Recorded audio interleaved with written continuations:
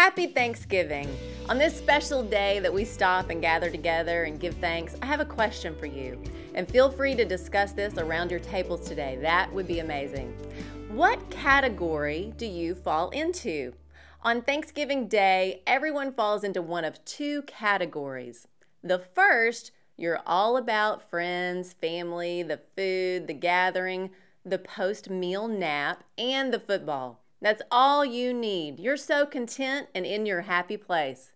The second, sure, you're all about friends, family, the food, the gathering, but inside your mind, you are chomping at the bit and working up a very strategic plan about getting the shopping deals you want to get. You want to stretch that dollar and you will do whatever it takes to get that deal.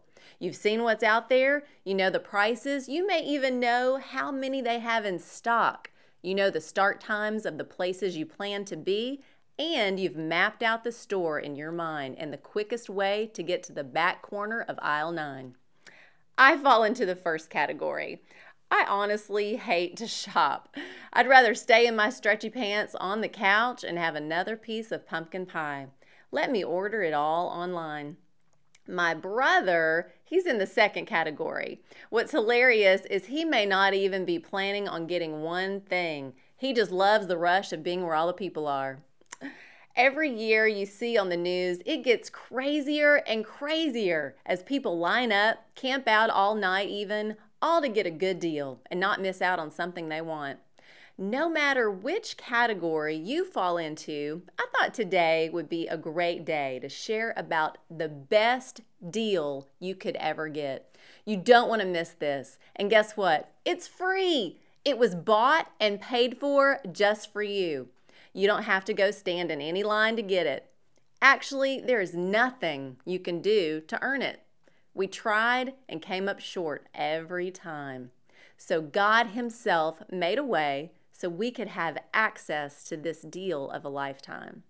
Ephesians 2, 4, and 5. But because of His great love for us, God, who is rich in mercy, made us alive with Christ, even when we were dead in transgressions. It is by grace you have been saved. Did you catch it? It's life, new life. That's it. God loves me so much, He embraced me through the arms of Jesus and took my sin-covered and dead heart and made me alive again. Jesus paid the price. Now all of humanity has a choice to receive it. When you get in on this deal, you're a new creation. You're free. The old you is gone. Chains are broken. The weight you've carried for years lifted.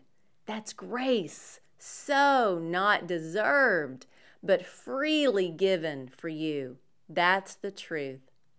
No matter what category you fall into today, it doesn't matter where you are, where you've been, what you've done. Call on the name of the Lord. Believe in Him today, and you will be saved. That's something to be thankful for. I'm Lori Klein.